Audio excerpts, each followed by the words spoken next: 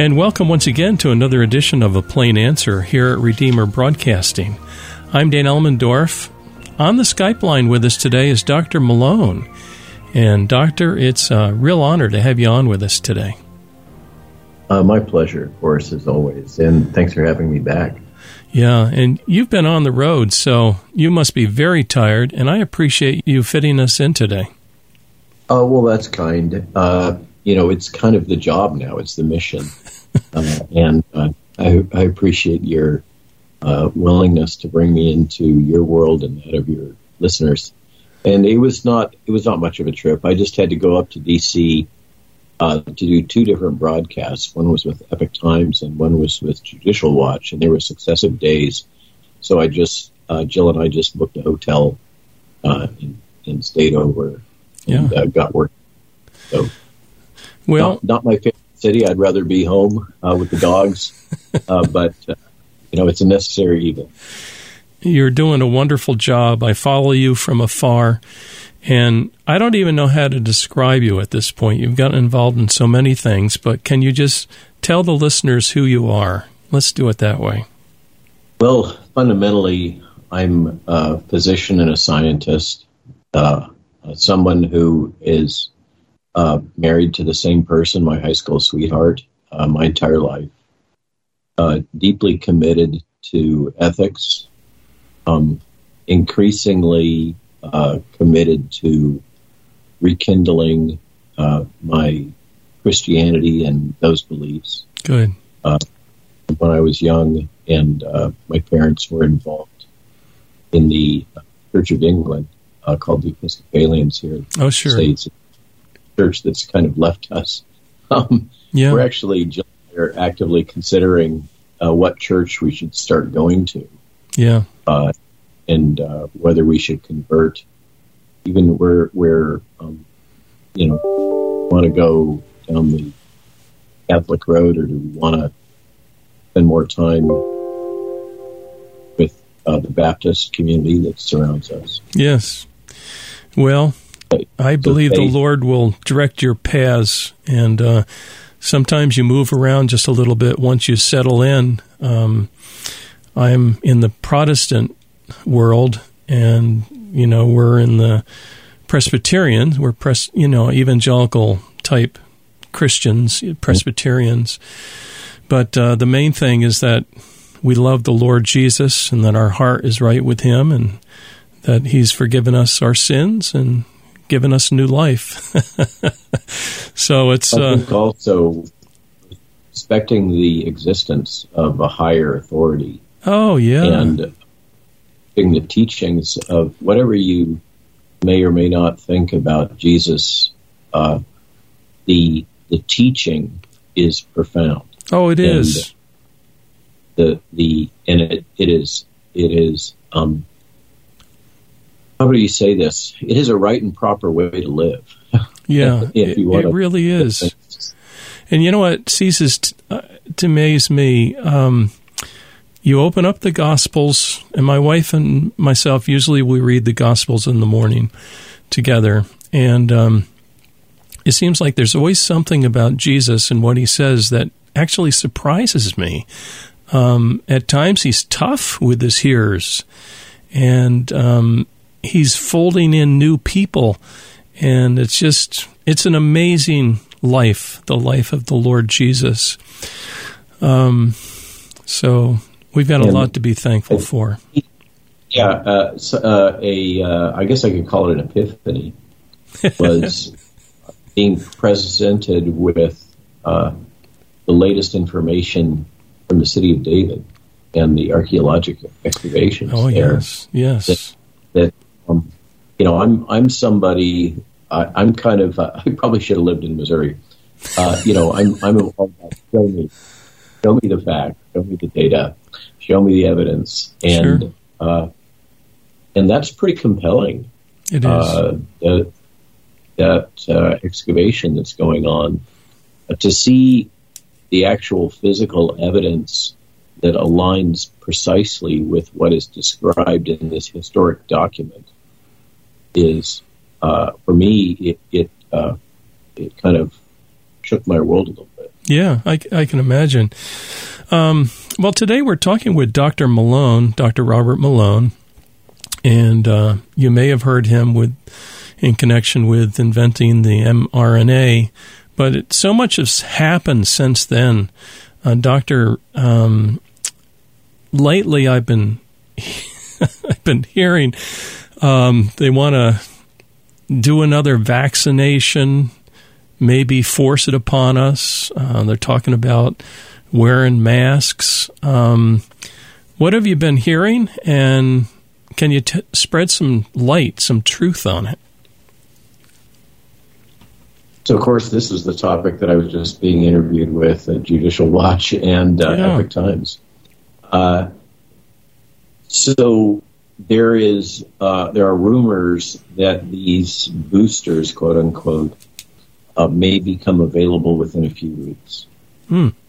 For people that are just, they're just living their lives and they're picking up little bits of information on the news and they're seeing the chatter and buzz going on about these different variants, Eris and Corolla, and the World Health Organization comments and the kind of marketing campaign for Pfizer that Scott Gottlieb launched on Face the Nation. I mean, probably most of your listeners have never even watched a Face the Nation, and they may not even know who Scott Gottlieb is, but they're hearing chatter that there are viruses circulating, coronaviruses, that are anticipated to be a problem this fall, and that there's growing chatter, particularly in some of the bi-coastal regions that have had a tendency to go deep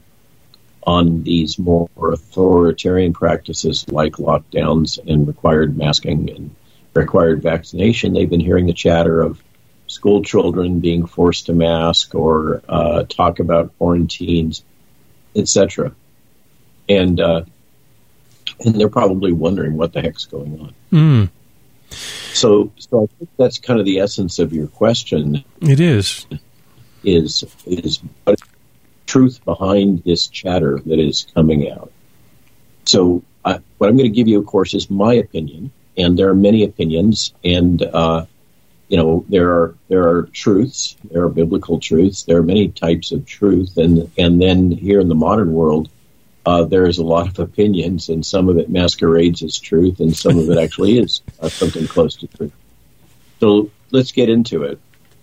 The whole thrust of chatter that's coming out of the bi-coastal media empires, particularly MSNBC and NBC in general, was kicked off by a extended interview of Dr. Scott Gottlieb about 3 weeks ago, in which he said that he knew of scientists that were very concerned about these new circulating virus strains, and we could argue about whether they really deserve to be called separate strains. Mm-hmm. They're mutated versions of Omicron. He led off with kind of the fear messaging that scientists unnamed that he's talked to, we don't know who that is, maybe he's talking to Pfizer scientists, I have no idea. Scott Gottlieb is a member of the Pfizer board of directors, just to give that context. And his claim to fame, I don't think he's done anything scientifically of note or medically, but his claim to fame is that he's the former commissioner of the FDA, and when he resigned from that shortly thereafter, he became a board of director member of Pfizer, and this was just before the outbreak really hit. And he subsequently has served as a spokesperson for the interests of the vaccine industry largely, but usually unattributed, just highlighted on CNN or MSNBC or pick your media source as former FDA director Dr. Scott Gottlieb. And they conveniently forget to mention that he's a member of the board of directors of the company called Pfizer. They also forget to mention that he's an advisor to the Central Intelligence Agency of the United States. Wow. So he is He is truly deep state, if you wish to use that. Mm-hmm. Sure. And came up with this very, very slick extended presentation in which he rolled out this fear of these new variants and then started talking about the boosters, quote unquote, that Pfizer, Moderna, and Novavax are preparing for the federal government for deployment this fall. And he spoke at length about the fear of a surge of coronavirus in the fall.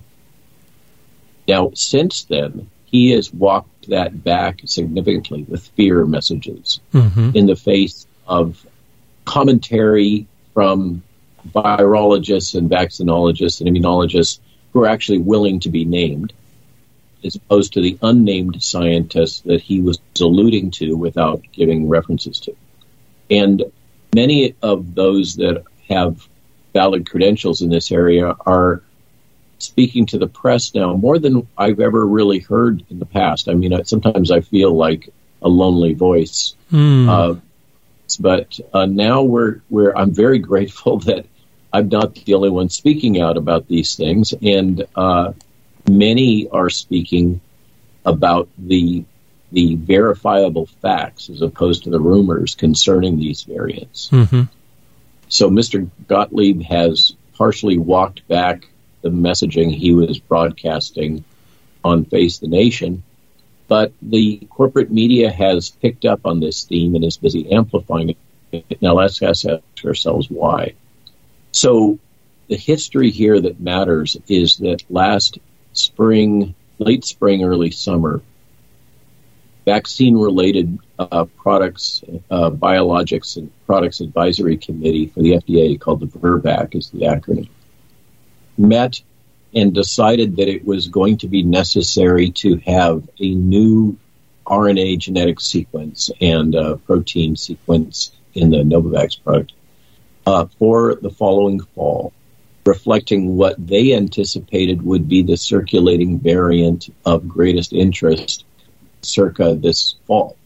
We're now heading into. The leaves are now falling here and starting to fall in Virginia. Right. So you may recall back then that the virus that was being hyped in the media had the slang name of Kraken or Kraken, a very threatening name. If you had watched or read Orson Welles' 20 Leagues Under the Sea or Pirates of the Caribbean, Dead Man's Chest. So most people in the modern day are familiar with Kraken as a very scary threat, a giant squid that would eat sailors and pick up out of the sea, grab you off the ship decks. So threatening name, and the VRBAC decided that the Kraken strain was so threatening that the vaccine manufacturers and the federal government needed to put in place advanced contracts with the vaccine manufacturers to make a Kraken variant booster for this upcoming fall. Now let's ask, why fall? Respiratory viruses, including coronaviruses, including the normal beta coronaviruses, whose disease we don't call COVID, we call the common cold. And influenza viruses, which are also enveloped RNA viruses, tend to surge in the fall and winter. Now, you can ask yourself, why is that? And there are many hypotheses, but the one that tracks most closely with the data is that people, when there's more cloud cover, when there's less sunlight, their vitamin D levels drop. And when it gets cold, they stay inside. It's particularly true in the UK, for example, Canada, Midwest, upper Midwest in particular. So vitamin D levels drop, and almost in lockstep inverse, incidence of these respiratory viruses increase cases. And so it's anticipated that we will see a surge of coronavirus unexplained by the corporate media. Is why. And the hypothesis that I find most compelling based on the data is that it has to do with dropping levels of vitamin D in those that aren't supplementing their diet with vitamin D. Yes. So just let me put a pin in that for your audience. please do me a favor and your relatives a favor and your children a favor. Find a doctor that will draw a vitamin D level. They're cheap. Okay, we're not talking about spending big bucks. It's a blood draw. There's various companies you can go to. I'm not marketing them. No. But get a blood draw, get your vitamin D level checked, and talk to find a physician that understands these things, that is willing to give you early treatment and is experienced in giving early treatment, for instance, for COVID infections. And set up a working relationship with that doc. You're probably going to have to find somebody who's a community-based physician, because most of the hospitalists and those tied into the big chains are locked into doing whatever the big chain and their masters in business administration people tell them they have to do. So that's not good medicine, frankly. And that's not the kind of person you want to find, guy and gal. Yeah. But there's, by the way, plenty of good nurse practitioners.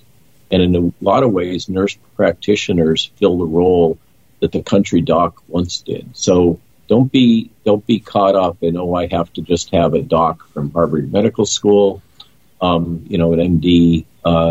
Be a little more open-minded about the healthcare provider that you seek out. But do get your vitamin D level checked. Do monitor it, and do work with a physician to get it adjusted properly. You can overdose on vitamin D. It's hard, but you can do it. So just be smart. Now, so that seems to be what's going on, in my opinion, is that we are reasonably likely to have a surge of respiratory viruses come this fall as people have less exposure to sunlight. And those respiratory viruses will include respiratory syncytial virus, by the way, RSV, yes, influenza B, and coronavirus all have very similar symptoms. So in the face of all of this, let's call it chatter, use the intelligence community term, that's coming out of the corporate media right now, and particularly some outlets like MSNBC, and, for instance, the CNN interview in which Tony Fauci was advocating for masks and then was confronted by the Cochrane report, and he acknowledged that the data did not support mask use when analyzed in large populations, but said, but on the individual basis, I'm convinced that masks work, which is basically Tony Fauci once again substituting his opinion for actual data, which has been a problem all the way through. Yes. So I'll just leave. The data are conclusive now. It makes common sense. Come on, guys. When your audience is probably more likely to understand auto body work and sanding a plank and the importance of, or working with fiberglass or something like that, and the importance of using appropriate particle masks to those large types of dusts. But those same masks even include the N95 that will keep wood dust or Bondo dust out of your nose and lungs, does not keep viruses out. Viruses are a lot smaller. Yeah. These masks don't work. The only masks that work for these kinds of viruses are not even N95s. They're the ones that have the lock-on filters that are set for a real tiny size, and they're tight-fitting around your whole face. They have rubber, and no one is going to walk around with those. No. That's absurd, especially for a virus that is functionally akin to the common flu in terms of the risks that you have, no matter what your pre-existing conditions. Yes, people who have diabetes and are morbidly overweight and some other pre-existing conditions, or are quite elderly and already on death's door anyhow, a coronavirus infection, a SARS-CoV-2 infection, can push you over the edge. That's true. But you're already teetering on the edge anyhow because of other things, and RSV could push you over the edge, or influenza A, or influenza B.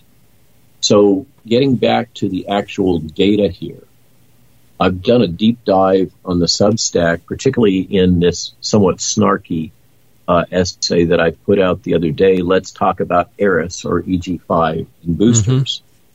And I have another related one, COVID-19 vaccine-induced injuries and government compensation, and another one, the Parola variant of SARS-CoV-2, which is a cross-post from the Canadian virologist and immunologist Dr. Byron Bridle, who's actually more knowledgeable than I in chasing down and tracking these details of mutations.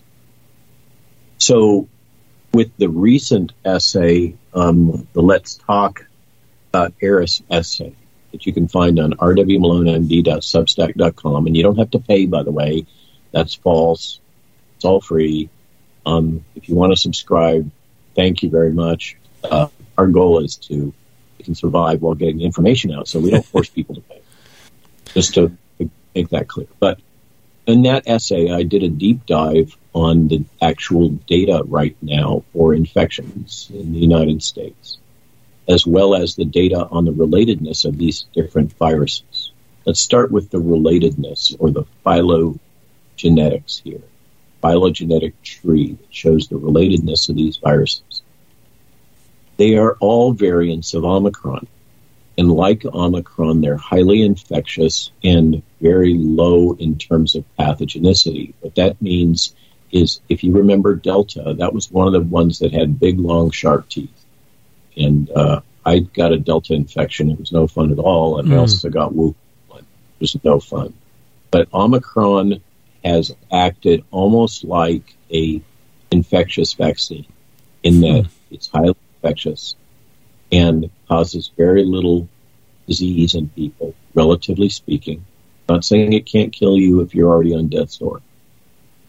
Or I'm not saying that you shouldn't get early treatment if you come down with one of these viruses, especially if you're in a high-risk group. You should do that. Don't treat these as nothing, just as you shouldn't treat an RS infection or a flu B or flu A infection as nothing if you're somebody who is already sick or extremely elderly or frail in some way. But the data show that this great alarm that there's been a doubling of coronavirus infections is the consequence of the current baseline level of daily SARS-CoV-2 infections in the United States being extremely low. So a couple of weeks ago, mid-month, last month, the average daily new cases of SARS-CoV-2 or COVID in the United States was running around 7,000 a day. And at the very end of the month, that had bumped up to a total of around 14,000. Now, that's 100% increase. Top presses.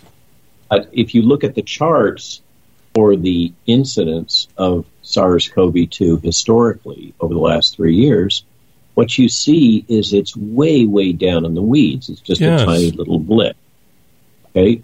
So then I said, what about the mortality rate, the case fatality rate? It looks like we're losing about 40 a day with COVID. Okay, so they may have gunshot wounds or car events or whatever. 40 a day. And if you do the calculation, that books in at something like... We just lost the connection shortly. We just lost the connection just a little bit there. You said that looks like, and then we've also got to wrap it up in about 1 minute. So go ahead. So the message for everybody is that there are no data that these are highly pathogenic viruses. And the scare and fear that's being promoted is not based on data.